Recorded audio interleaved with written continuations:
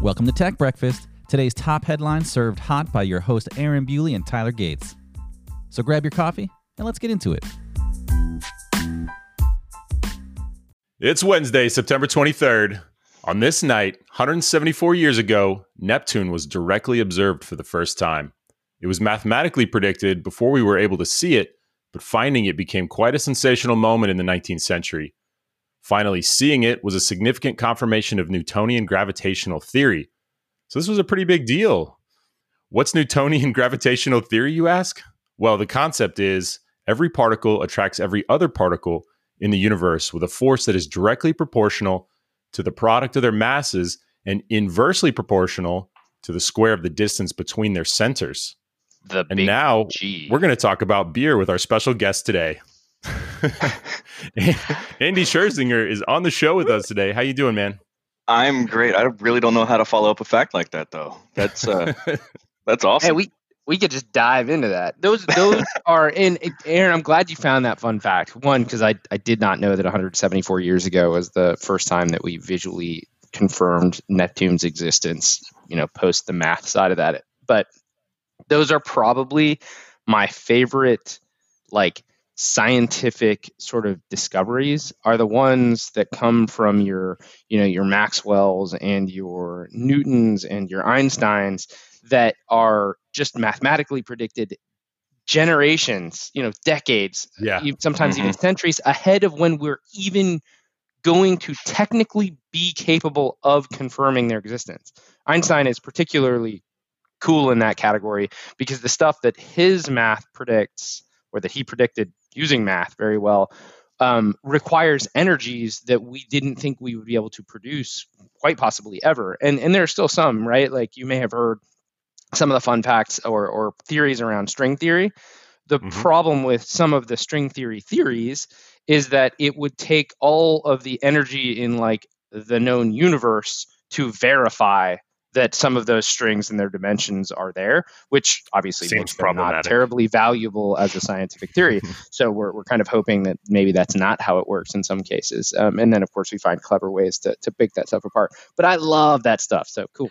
All of these people who come up with this stuff and without the tools that we have at our disposal today are just proof to me that AI existed well before we brought it in, and that these people were the first inclination of it. So yeah, it's incredible the things that they did with such limited tools around them. Yeah. Yep. Okay, Andy, tell the lovely people at home what you do. Well, it's 2020, so I sit at home all day. No, I can't. Got him. I've been at EMC, now Dell EMC, for the past 7.5 years. I am now a hyperconverged specialist for our enterprise and global customers in the Central Division of the United States. So all that to say, I get to have some really fun conversations similar to what I'm sure you guys do around fun technologies to transform how businesses operate and make them more agile and that kind of stuff. So been a lot of fun. I like the team I'm on. I like the tech I work with. I like the people even more. Yeah. Awesome. And just so our listeners at home know, all three of us go way back with Andy as well. And I guess, Andy, you heard Tyler mentioned something about wine on one of the shows or something, and it triggered you to say, hey, you missed out on this tech or that, advancement or whatever. So thank you for coming on the show and sharing with the people, man. So it's kind of totally random, but I guess my subconscious was super excited to be on the show. I woke up this morning after a dream that I had slept through it. And it turns out that in my dream, it was a 4-hour podcast in person. And I was 3.5 hours late. Where do I sign up for that? And I walk in and I'm just getting these evil glares from Bewley. I was like, oh no, I let him down. And you walk in 3.5 hours late to a 4-hour meeting. Yeah, and then I decided to literally hit the showers and I go back to my hotel or something, and there's a pizza on the shower curtain. I don't know. I don't try and understand. Wow, this is a lot to unpack there. That's good.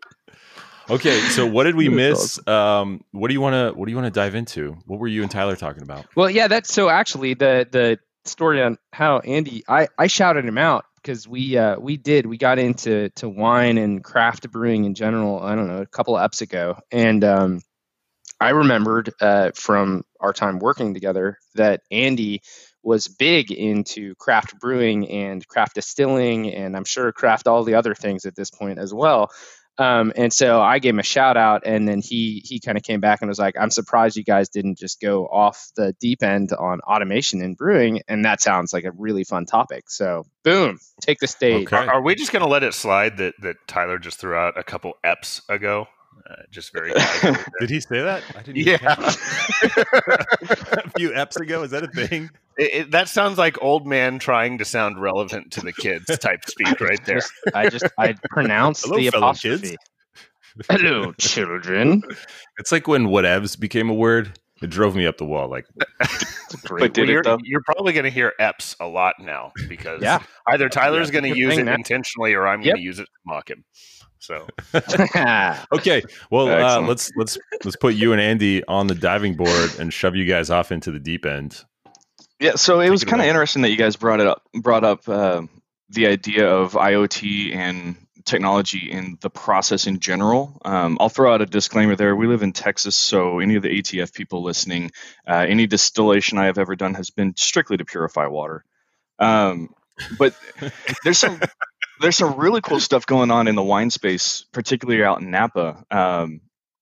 Brad Shive, who I think we all know on this call, but he introduced me to this vineyard out there called Palmaz, something like that, and they use IoT all over the place. It's Extensively. fascinating. Yeah, I've heard of these.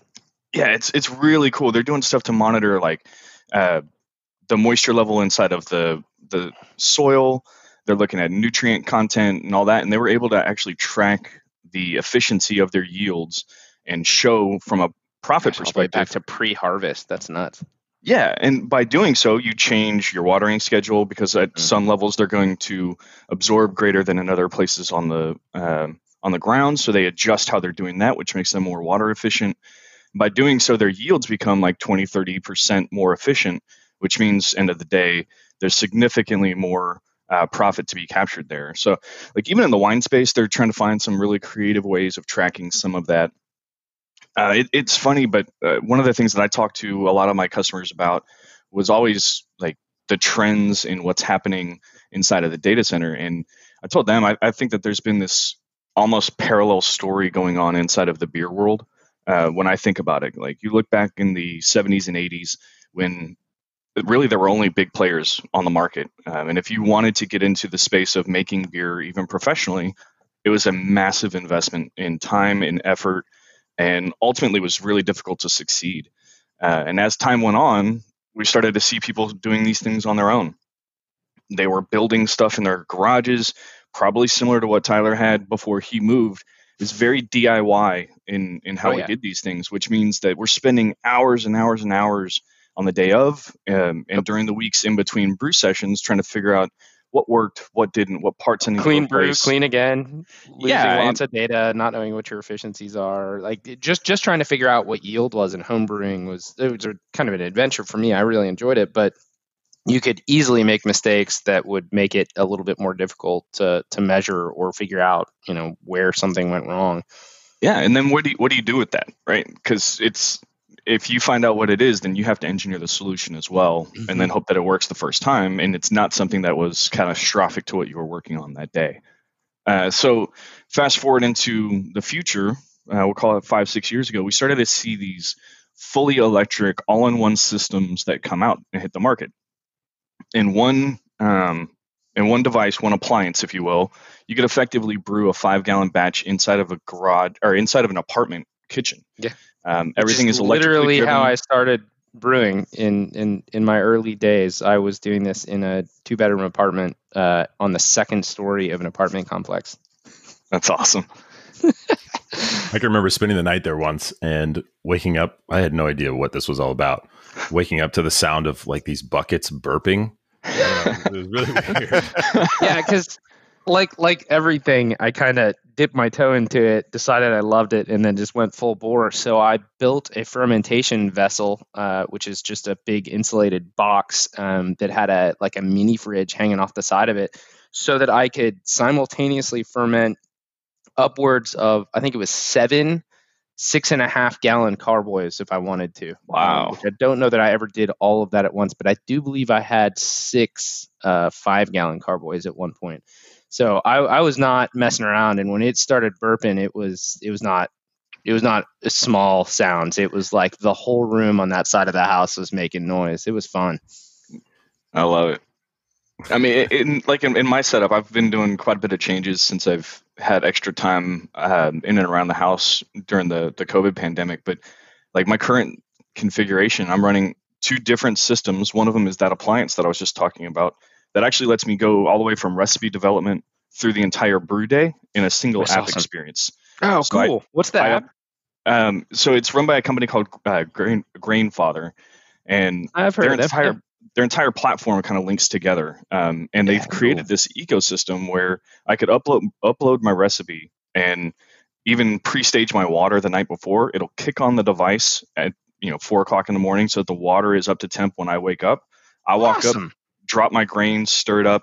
It will automatically adjust the temperature throughout my session as I need to. I just lift the grain out, drain into a carboy, or ideally in their world, I have one of their conical fermenters, and it will transfer my data over into that, and will actually monitor my fermentation and adjust the temperature as needed. As much hands-off as you possibly can. Yeah, that's amazing.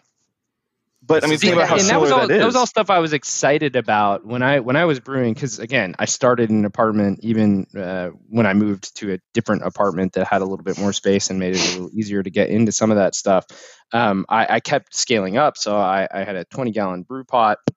I never had the physical space to go to like a 3-tier all grain brewing. And for folks that aren't familiar with brewing beer, if you're doing large batches, large for a home brew, the physical space necessary to do it right can get out of hand. And I discovered something called brew in a bag, which basically took the grains, which you then crushed, which then you steep kind of like a tea in a pot. It would let me do the steeping process for all what ultimately would be the 15 gallons in a single pot. And so I just needed effectively a winch to pull this giant bag of wet grain out of that, and then sparge, which means run fresh hot water through it again to try to get all the sugar out of the grain before you actually start the I guess quote the brewing process. I guess it's all part of the brewing process, but there are so many parts of that where you're measuring the temperature, you're trying to contain the temperature. I had insulators for my pots. You have to do lots of cleaning before and after, but there are so many little things that you can tweak that can have a noticeable impact. So noticeable being whether it's smell or flavor that goes into the beer, depending on when you introduce certain temperatures or when you started adding hops in the boil process. All of those things actually change how it feels in your mouth, how it tastes on your tongue, or how it smells when you're drinking it and things like that. So timing is critical throughout the entire process, and little adjustments can actually change the flavor. That's not always bad, but it's difficult to control.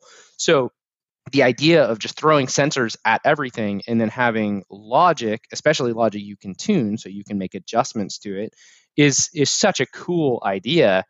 And so it's really neat that in just the last few years, we went from like toying with these sensors in sort of a homebrew context to having end-to-end application visibility for tuning all of those variables and having it ready to kick off when you wake up in the morning. I mean, that I could have kept brewing for like 5 more years probably.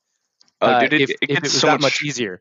It gets so much worse or better depending on your perspective on it. I mean, ultimately the problem that you're trying to solve for is kind of twofold. One, you need that data because you need to be able to repeat the process. I joke around with a lot of newer brewers, but like any idiot can walk in and accidentally make something amazing one time. But if you want to come back and you want to be able to do it repeatably, that's the sign of a good brewer. Well, if I can automatically track and my equipment can adjust with me throughout the entire process, then I kind of idiot-proof what I'm doing, and I'm just fine-tuning it.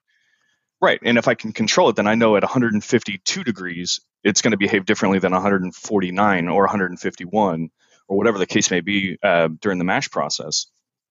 So you're trying to solve for that. But the other thing to me is you're trying to solve for the in-between brew day problem. I tell people whenever they ask about like why I like the all grain or the all-in-one systems, which are effectively brew in a bag. We call them brew in a basket now, just because it's a stainless steel one. But cool.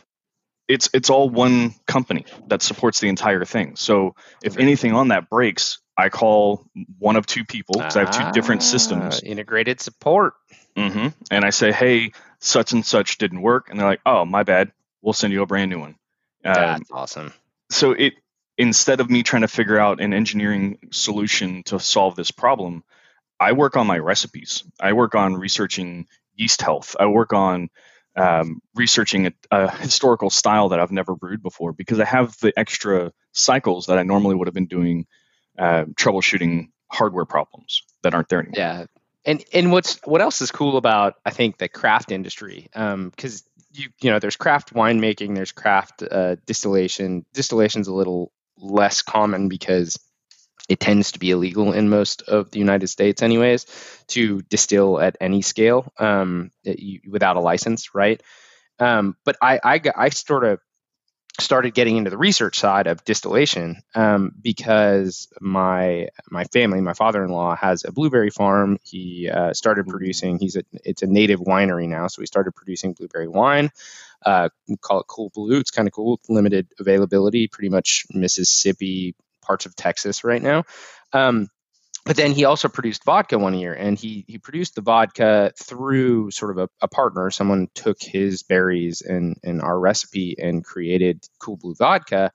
But they decided they didn't want to produce it again. So we pretty aggressively went down the path trying to figure out what it would take to get the distillation license. Unfortunately, it looks like his farm is in a dry county in Mississippi. So we're at a bit of an impasse now, but in the course of this conversation, I started doing a bunch of research just to try to understand stills and kind of where that technology was and what people are doing for, call it small scale commercial distillation. And one of the cool things I ran into, and Andy, I'd be interested if you're familiar with it, is in large scale breweries, what's called continuous distillation is common, right? Because they're working with such large quantities that they take the mash, the almost beer-like sort of sugar mixture, and then they distill it. So they're boiling it up and they're stripping out all of the bad alcohols that can come, as well as pulling off other oils and things that you don't want. And that's the distillation process is basically trying to just take the alcoholic sugary water and convert it to pure ethanol is the attempt, right? The idea of doing a continuous still, which has some efficiency gains, back to what Andy was talking about with homebrewing and beer, and in that winery, right?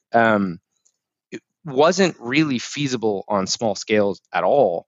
And it turns out, and this is even more recent than I think a lot of the automation stuff that started to happen in the homebrew space, homebrew being homebrew beer, is that continuous distillation stills on small scales have become sort of this pet project for the craft distillation industry. And so we were looking around, and sure enough, the group that had helped us was actually using a small scale continuous distillation still, but it wasn't as highly automated as some of the stuff that I kind of found as I went down into this rabbit hole. And it on the surface, it looks like pure rocket science. It's awesome. And then it turns into ethanol. It's great. Yeah, I mean, you think about the most dangerous parts about it is you are making combustible, flammable things in this process, where it's like and poisonous. Yeah, methanol if you don't pull is it apart, always poisonous, and you got to pull it apart. Yeah, but I mean, if you can control some of the more dangerous aspects of that, which come from temperature variance, it becomes a safer process ultimately. So you start seeing electric stills are hooked up to RIMS HERMS systems for how they are recirculating the temperature or the liquid. And to HERMS is a hybrid electric recirculating mash. Is that? Are they called? Is it hybrid? Is H a hybrid in the acronym? Yeah. Yeah, I thought so. So hybrid electric recirculating mash system, or heat exchange. There you go. Heat exchange mash recirculation, or recirculating mash systems. That's what HERM stands for. He dropped that one in there. It's actually really neat. If you Google that one, you'll probably have some fun if that's up your alley. Yeah, I mean, it's funny you mentioned that whole, you kind of go down this rabbit hole kind of mentality. My wife jokingly calls me a maniac in any kind of my hobbies, because if I find something that I somewhat enjoy, I go way off the deep end. Like we That's started the only way to do it. exactly. Like I started Overkill. making beer, and I was like, I'll make 5 gallons, and now I'm like, I'm gonna do 6 beers before Saturday, and I'm also gonna make 10 different meads this weekend. Like it's awesome. ridiculous. I'm a firm believer overkill is underrated. So good for you. Totally. There you go. See, this is just making me want to start brew. I don't even drink beer anymore because I've been keto for like 3 years, but I want to go and just revive my system. So my system, by the way, is a big 20-gallon stainless steel pot. I've got some pumps that I was using in it. You don't need pumps quite as much in a brew in a bag as we were talking about earlier sort of system, but I went full bore kegging early because I thought it was cool. I think I had more fun building out the kegeration and the fermentation vessels, just toying with the build side of this. But I have a 4-tap converted upright, like piano black Frigidaire freezer that's got 4 tap handles for kegs. I can fit 4 Corny or Firestone kegs, like the old Coke kegs before they were doing Coke out of the, just a box of bags. Goo. And then I had that fermentation vessel, which unfortunately got destroyed, and they lost half of it when it was in storage when we were overseas. So I don't have that anymore. But I think I have probably 9 Corny kegs, and I got I never even used them. This is a sad story, but I got these 2.5-gallon plastic D-type kegs, which is the kind of the traditional if you're going to go rent a keg for your neighborhood barbecue party. And I got those because I was going to start putting my beer in them so that we could go float the river down in Austin with a little mini keg floating next to us. So I have like 6 of those, and all of this system just looks at me and mocks me. And a couple of those Cornies still have beer that I brewed like going on a decade ago now. And beer, I mean, the flavor profile is going to change, but beer doesn't really go bad, even though temperature swings could make it taste weird. I actually cracked into one. I made a Schneider Aventinus Klein, for anybody that's familiar with that. It's like a deep, dark, double block, real rich flavor. And it was one of my favorite brews. And I found a keg of it, and I threw keto to the curb that night. Lots of regrets the next day, by the way. But I drank that beer. It was still good. Almost a decade later, I had homebrew in a keg that still tastes. The hops weren't quite right because it's one of those flavors that dissipates over time. But everything else about it, it was sealed in a pressurized keg with no oxygen, completely dark. These are stainless steel Corny kegs. So it's cool. It makes me want to go play with it again.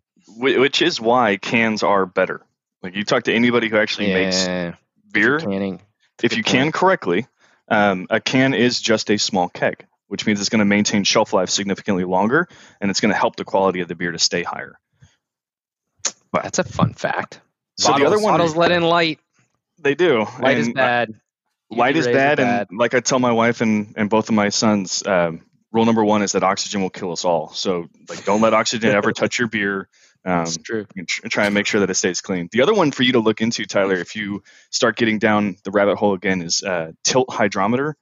They are basically these small little IoT sensors that sit inside of your fermenter. Oh, yeah. Cool. You put them in, and they measure and monitor the temperature as well as the specific gravity, which is the amount of fermentable sugars that are in suspension in the wort and then into the beer. So you can actually track your fermentation from the day that it starts until the real day that it ends.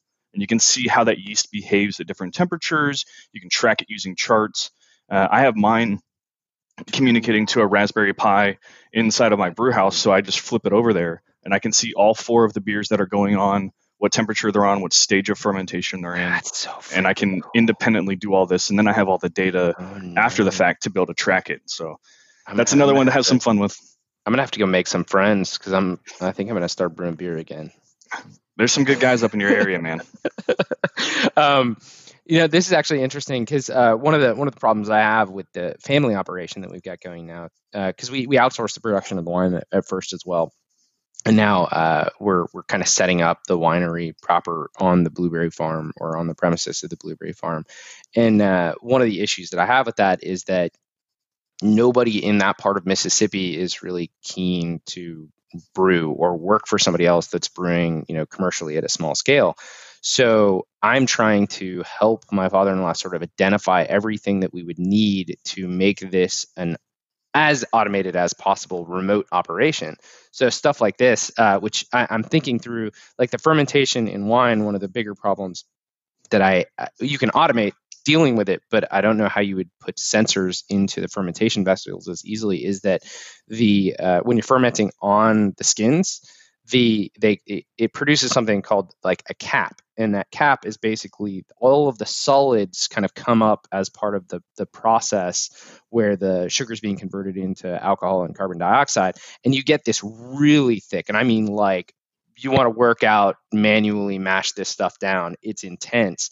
You get this cap on the top that you need to break, one, so that those solids get back down into the liquid and the sugars can get pulled out of them and yeast can do this stuff. But in larger scales, you actually get fermentation vessels that have punch downs, and those punch downs are hydraulically actuated plates basically that kind of spin and push, and they mash the cap down into the liquid again, and that doesn't play nicely with sensors floating in the top of it. No, not so much.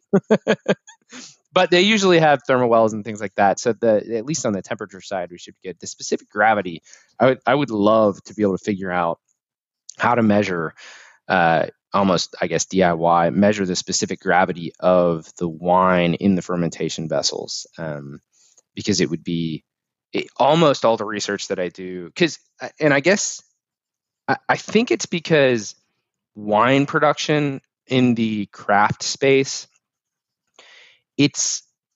I'll say it's a little more difficult in some ways. A lot of times because, like, for instance, with beer brewing, you can buy all of the specialty grains.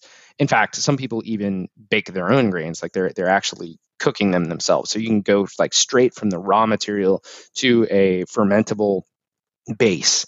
Winemaking, it's really difficult for most people at home to grow grapes or other fruits that can be used in a similar process to produce wine from the ground up. So usually you're starting at like you've got liquid. But at small scale, wine doesn't actually function quite the same as at large scale. And a big part of it is because you don't have the solids part of that process. Mm-hmm. Like I said, you're not usually growing your own grapes at home and then mashing them and in a small percentage, or at least not what I ran into. But as a result, fewer people do it. And if fewer people are doing it, you don't get as much of like the community engagement, and you don't have the, I guess, the community that would buy something like Tilt Hydrometer or one of the automated systems. So I just don't see it as much.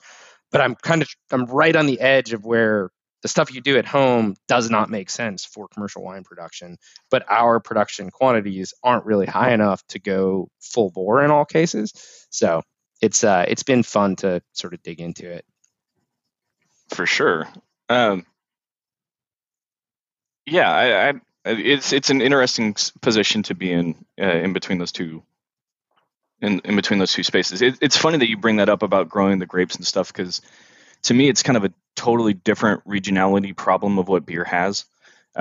Typically, people get into homebrewing beer for a couple different reasons. One of them is, and Tyler, you're a great example. You've lived kind of all over the world. And so you've seen and experienced these local regional things, these local regional styles of beer that might not be commercially available here in the U.S. So you move back to the U.S. and you're like, man, you know what I really miss was this ridiculously obscure Italian grape ale that I had when I was in Rome this one time. So you start doing your research and you make it yourself because there's no real other way to get it yourself. The other side is, people just think that it's fun from an artistic perspective to make your own stuff. You get crazy people like me that find out that you can compete in making beer. And so that's like a major driver in what I do. But the regionality is more style based. What kinds of hops I can grow locally, and then how I incorporate them into the styles based on, typically historically, it's weather related. That's where lagering came from, for instance, is the ability to put my stuff outside and let it ferment in colder temperatures. Wine is very much driven by what grapes can grow healthy in my climate and in my area. Soil. Yeah. And that's going to dictate everything. Like Texas, like we can't grow a good cab here. You can't grow a good Grenache here. you're going to end up with a Tempranillo or something that's much more healthy in a higher temperature in order to do those things. And that kind of drives it more than just, I prefer this, so I make this because I miss it. So it's a different kind of problem, but it's still a problem nonetheless. Hey, fun stuff. I've got a problem I want to throw at you and see if you've heard of this before. So I was flipping through a magazine the other day. You remember those? Nope. What are you talking about? Okay. Yeah, just like one of those random ones. Extended magazines? In your extended magazines. Oh, man. I have so many things to say on that coming from you. Okay. But yeah, so I was a member of a gym before COVID, and they would send out a magazine. They had a monthly magazine. Anyway, I'm not going to name them because this is not sponsored.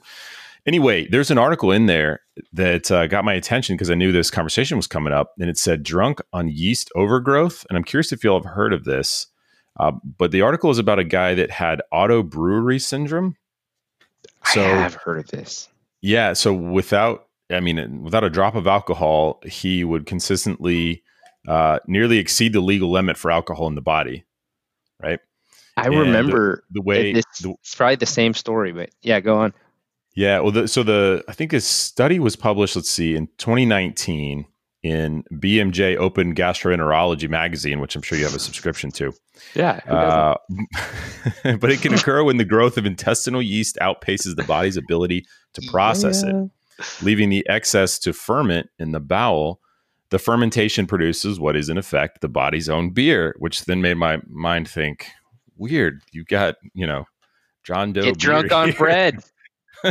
Well, yeah, that too, right? But this guy has his own craft brew he's producing in his intestines. Isn't that very similar? Yeah, that you were going the right direction, and it kind of went off the deep end. What did you say? Took a hard left turn there. It was an interesting concept, but then you referred to what was happening in his intestines as craft brew, and it got uncomfortable. Yeah, that's the joke. I was trying to make you uncomfortable. I was trying to have you join me in this experience. So if I remember correctly, isn't that effectively what happens with sloths? Like they have multiple stomachs and one of them is constantly fermenting? That's awesome. There's no way that I'm going to be able to confirm this for you. Yeah, I can't Google that. I'm almost positive That's so cool. The way that a sloth's stomach works, because of how rarely they come down and their need to maintain nutrients over long amounts of time, is they actually have either a separate stomach or a part of their stomach that is responsible for fermenting. And I always joke that that's kind of why they're always chill the way that they are. I would think that, yeah. Well, so just to wrap up the end of this article, as you can probably imagine, but it says the treatment for autobrewery syndrome involves an extremely low or no carbohydrate diet to starve the yeast. And then they'll give you, antifungal or probiotics, all this kind of stuff. So, yeah. So I remember reading probably the same article a long time ago, and I thought that was really, really interesting. But it also makes sense, right? Your gut bacteria can get out of balance. Yeast being one of the, fauna that fights for resources down there. And it's basically a yeast infection. But if it's brewer's yeast that you're infected with, then anything that is a sugar is fermentable, and it doesn't take many hours for them to really get to work. So you've got plenty of time in the intestinal tract to actually get some good alcohol. I can't remember, I mentioned earlier that when yeast are converting sugar to alcohol, there's two byproducts, right? There's the alcohol and then there's CO2. That cannot be comfortable. Like if you're producing enough alcohol from like a loaf of bread to be measuring above the legal limit, which is 0.08 blood alcohol percentage in most of the US states, that's a lot of CO2 you're producing too. I think we all know where that goes. Yeah. Well, so I've been trying to do a little bit of reading on this just in the couple of minutes that we've been talking about it. And it's kind of fascinating that it's not something that anybody can be born with, but it develops specifically. Looks like if you're born with Crohn's disease, it can actually be more prevalent. More likely. Put that on the pile. That's terrible. Crohn's is not a happy. Oh. But the interesting thing is, they start talking about other reasons why you have it, and none of these things are alcohol related. They're poor nutrition, antibiotics, inflammatory bowel, diabetes. They're things like that all this. makes sense. It's like I said, it's basically a yeast infection. You have gotten so far out of whack that something is winning where it shouldn't be, from a per quantities perspective, right? Because we all probably have some of that yeast in our system. I say all. I'm not a gastroenterologist or anybody that would be able to get into the details there. Maybe it loses out completely in most people's bodies, but it makes sense that if it gets a foothold and really takes over and edges out other bacteria and yeast, that you could have a problem. But it is fascinating. Yeah, the article, it does say that it can spur a range of other health effects. And one of the ones it calls out is non-alcoholic fatty liver disease. And then it also said that this guy specifically suffered from severe bloating. Shocker. So how's y'all's Wednesday? Hey, do y'all want to stay on this topic, or do you want to hit? No, we probably could, but let's do some other stuff. Andy, I'm sure, has some opinions. I know we're digging into it. I saw a bunch of stuff in the show notes, but I feel like there were a couple of things that came up that are totally worth talking about, and we can totally go do brew automation or home automation another day. So I say we pivot. Yeah. Okay. Which ones were interesting to you, Tyler, that we saw in there? Ooh, I think we got to talk about Tesla's Battery Day roundup. Okay. Obviously, Tesla had their Battery Day. It's where they announce a lot of what's going on in the battery space, of course, specific to Tesla. But they had a couple of fun announcements in there. One that actually kind of caught me off guard, and which I think is bigger than I think a lot of people will give it credit for, is that they're going towards zero cobalt in their batteries. In I guess the bulk of cobalt is in the cathodes in the batteries, and they're already pretty low, relatively speaking. But that has a couple of really big implications. One is cobalt is it's a rare earth material, so it's only produced in certain parts of the world, or at least in mass. It's one of the materials that we sort of identify as having sort of peak consumption problems, right? It's like peak oil. There's a horizon where it becomes so rare that we're looking at some very interesting harvest methods. If you want to go look at waste treatment and cobalt removal, there's a tipping point where it makes more sense to use like municipal waste treatment to collect cobalt. That's how rare it's potentially going to be.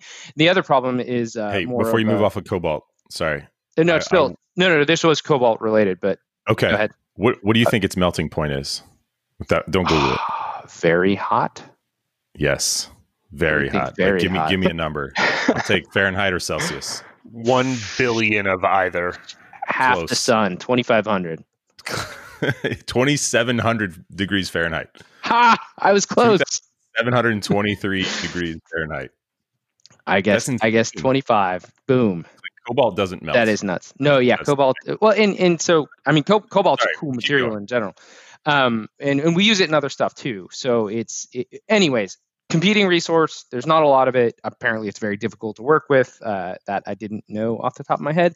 But the other one is that unfortunately, the parts of the world where it's prevalent, they tend to use. There are humanitarian problems with its extraction. And so that was one of the things that I guess Elon Musk, or at least Tesla, brought up, which is we're getting away from cobalt in batteries as fast as we can because we don't really approve of how it is extracted. So that's huge. Like that they're already low on the spectrum of using cobalt, I guess, for batteries, and then B, that they're literally targeting zero. I think it's great because that will drive the cost down. Obviously, it comes with the humanitarian extra stuff too. So that's really cool. And then the other really fun one, beyond some of the other cool stuff, like they're targeting a $25,000 Tesla, which is great, lower cost, longer ranges. I don't think that's surprising to anybody. But the Model S Plaid powertrain was announced as well, and they threw out some details. Apparently, it's going to be faster than Ludicrous Mode. For those of you familiar, Ludicrous Mode is an upgrade package. Of course, it will cost more. I think it's $140,000 is roughly what they're saying they're going to do for a Model S built out this way. 520-mile range, which is pretty badass. 0 to 60 in less than 2 seconds with a 200 mile per hour top speed. So I love that that's a thing. It really is. I've actually dove into a lot of research on how fast can a car actually accelerate from 0 to 60. And there's a lot of arguments around the fact that it can't possibly go faster than about 1.9 seconds. So they're close to the theoretical. Yeah. What is that limitation? Is it a friction problem? Exactly right. It's getting traction, right? It's the balance of the equation of power and torque and weight and traction and all this kind of stuff, right? That's cool. So I don't want to be from 0 to 60 in 2 seconds. I do. It's not something that I'm interested in. Sign me up. I remember when they released the Model S with ludicrous speed, some of the videos, I think it was the Model S. Anyways, they had, the people that were sitting in it, and they went through this crazy like lit up tunnel that they set up for the expose, and watching people just plaster pancake back into their seats, and like the look on their face said, I knew it was going to be fast and I didn't expect that anyways. Like I want that in my life. Well, I mean, we've now hit this is the theoretical limit, right? Unless you literally put a rocket on the back to where you're sending things in the opposite direction. Battery-powered rocket? To accelerate. You can't go faster. So who wants to guess what an F1 car does 0 to 60 in? 1.9 seconds? Are you going to throw the calculations I was just telling out the window? Is it faster than 1.9? So it says that Formula One race cars have been recorded to reach 0 to 60 in as fast as 1.6. Oh! The typical range, though, is 2.1 to 2.7. Yeah. So consider that for a moment. That this consumer vehicle get out of here can get faster to 60 than a Formula One car. Yeah, I'm going to bet insane. that 1.6... I mean, I'd love to see the details on that. Maybe it's like wind aided downhill. I don't know. You know what I mean? But yeah, I mean, I don't know. I know that, the most incredible machines that are probably touching the ground for the most part are Formula One cars. For sure. And that's just crazy. I mean, they do 0 to 100 in 4 seconds flat. Yeah. So that's where it separates out, man. To be able to maintain that level of acceleration out to 100 is just absolutely insane. Yeah, it's absolutely nuts. So I'm just the fact that it's similar. So let's forget the 1.6 for a moment. Let's just say they both land in the middle of this, 2.7 to 1.6 range, and they're both 2 seconds. That's unreal to me that a consumer vehicle would be able to match an F1 car in that manner. Didn't somebody run a simulation of the Model S against a Formula One car? Or am I misremembering that? That's awesome. I actually see a Watch Tesla awesome. Roadster race Ferrari Formula One car simulated. What? I've not seen there is definitely. Link. I'm putting it in the chat. Yeah, you can link it on the Twitters. That's awesome. I have seen a number of YouTube videos of there's this one guy specifically that has a Model X, and he would just go take people's money left, right, and center, racing all these muscle cars. Just that's on hilarious. These, back streets or whatever. Sure. And just, I mean, it's hilarious. These guys are getting frustrated, and somebody else pulls up and he's like, well, okay, I'm going to take my Mustang up against him. And the next guy steps up and he just continues to crush them and take the money. That's awesome. And it like hurts their brains because it's an SUV, right? Yeah, right. But then they show you the inside of it and everything is ripped out except for the driver's seat. And then he's got like extra batteries and all this kind of stuff, right? That's awesome. Pretty crazy. The first comment on this article showing the comparison, an F1 car's true strength lies in the corners. It's like, yes, we understand that the Tesla is not going to be a better racing machine than an F1. That is not the point here, sir. But my suspicion. Exactly. Yeah, we're just talking about straight line speed here. Yeah. I got a kick out of, so I posted that last night. And Nick responded and said, circled all the things that a large majority of buyers will never use, and then circled all the features except for the tri-motor all-wheel drive. It has all-wheel drive, but won't be using 1,100 horsepower. Will not be accelerating in 1.9 seconds. Anyway. That's not true. The accelerating in 1.9 seconds, that I would drive it that way. I try to drive my car underrated. Yep. That's true. And that's true. Bulie can attest to this. He's probably said it like 8 times. Like if I can get legally to 60 in 2 seconds, I'm going to do it. Yes. Yeah. Oh my God. Note to self: not riding with Tyler. I get stories. Yeah, always do it with passengers. Oh, I have a motorcycle story about him. I'll share at some point, but not no. right now. All right. What else? What else do we want to get into here? I saw somebody else put this in. I saw this last night. I didn't think to put it in the show notes, but Xbox released the Xbox Series X announcement, and a bunch, like the note that I saw, I think it was on Reddit, the Xbox One X, so the last one, and yes, Microsoft, you are jackasses for your naming convention here in its entirety, but the Xbox One X, so the last gen console, skyrocketed to the number 4 selling thing on Amazon after the Xbox Series X announcement. So a lot of people are going to have a sad realization, and I'm guessing they're going to have a lot of cancellations and returns. Wait, say that again? What happened? The names were so close that it confused people into buying people ordered the wrong thing. Hundreds of thousands of people ordered the wrong box. The pre-orders released for the Xbox Series X, which is their new console, new one, and they were kind of a mess, much like every other pre-order that's going on right now.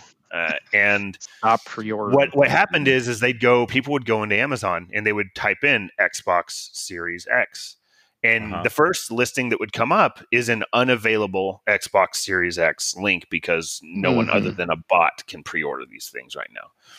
And then the direct listing right underneath it is the Xbox One X. And if you don't know the difference, you'll see just add to cart. In fact, I can tell you a family member called and said, "Hey, I'm trying to get this this Xbox for Christmas for my son, and it just seems strange to me that I can add it to cart, and I'm seeing there's other people having issues. Is there something different about this?" So it was good that they actually questioned it, because first off, their son wants a PlayStation, and second off, what's the difference? Yeah, they sort of caught themselves, and I was like, yeah, this is not the new one. This is the old one. But did they want a PlayStation because of exclusive titles? Because now that Xbox bought Zenith Studio and owns it was ZeniMax, right? And now owns Bethesda, they're going to have exclusives. So it should be. So let's talk about that a little bit. It's not necessarily Microsoft's strategy, and if you guys can't, I think we're out of time. Oh, are we? What time it is? I dropped a smoke bomb. Oh, gotta go. Yeah. Here, do that real quick. There's a whole bunch of other stuff I want to talk about, but this will give us stuff for Friday. There you go. Sorry, do it real quick, and then I got to go. Well, what I was going to point out was that their strategy is not necessarily about exclusives to Xbox, because Halo isn't even exclusive to Xbox. Right. Their strategy is very much so about getting games into their Xbox as a service sort of platform, or their games as a service platform that runs across Xbox and PC. So they have a couple games they are going to honor that are exclusive to PlayStation that ZeniMax owns, and they are going to honor those. So really? Good guy Xbox. They probably contractually have to. Probably. In the long run, that may not be the case, but it is curious too. Think about how hard it would be for them to go back and recode everything to break that. Like it's much easier for them just to continue on the release cycle of what they already are. Plus, sure. Yeah, I mean, I can tell you this much, that these architectures are so similar these days. They can port it pretty easily. But nonetheless, they really care more. They don't care about you buying an Xbox at all. Microsoft does not care. They want you to buy Xbox Game Pass. Mm-hmm. Yeah, probably these new ones. They're probably making monies on the old Xbox right now, but the new one they're definitely breaking even or losing. So they don't really care about the Xbox. They just want more titles in Game Pass, and they want you to consume them wherever you consume your games or your media, and that is their strategy, and that's why they're buying these people up. I mean, some people have made the argument that one day you could see an Xbox Game Pass app on PlayStation. I do not believe that will ever happen. But nonetheless, that they would be comfortable with that idea if you didn't buy anything, but you just used Xbox Game Pass app to stream your games on PlayStation over the internet. Yeah. No, and so it's a different type of strategy than what Nintendo and PlayStation put, which is all about exclusives on the box itself to sell the box. So there's a guy, Andrew Alerts. If you want to check him out on Twitter, at Andrew Alerts, he's tweeting about this exactly, right? The Xbox One X sales rank is up 747% on Amazon. Laugh out loud. Wonder how many people bought an Xbox One X instead of an Xbox Series X. And then he goes on and he says, honestly, they should have named it the Xbox 6. Imagine parents trying to decide which console to buy, the PlayStation 5 or the Xbox 6. Ooh. It's kind of funny. Strong. Yeah. And then he even like just more on the naming thing. He goes on to talk about how they got themselves in a weird spot with Xbox and Xbox 360, then Xbox One, then Xbox One X. He's like, then what do? You can't go Xbox 2 because Sony has PlayStation 5 and 2 is less than 5. It's just, he breaks it all down from like a parent non-gamer purchasing perspective. The naming conventions are so screwed up. Series it's X. So important. What? So important. It's all in the name. They should just call it Xbox Panacea. Hey, it's just more proof that they don't care about selling. Xbox Unobtainium. Yeah. All right, we got to shut it down. Andy, thanks for joining us, man. Yeah, anytime. This was a lot of fun. Yeah, we really enjoyed having you on the show. Thanks for geeking out with me on the brewing side of things and all things craft. That's awesome. I can't wait to get together and maybe we can do a 4-hour episode in a room in 2025 or something. Oh, sad I said that out loud. And on that note, that brings another Tech Breakfast podcast to a close. Thanks, everyone, for listening. I hope you enjoyed it as much as we did. If we missed anything in the news, which I'm sure we did today because we kind of went off on a tangent, let us know. If you want to come join us on a show and geek out about literally anything, well, maybe not literally. You get the point. Go ahead, hit us up. Let us know. Thanks for subscribing. Tell your friends. Have a great day. We'll talk to you Friday. Later.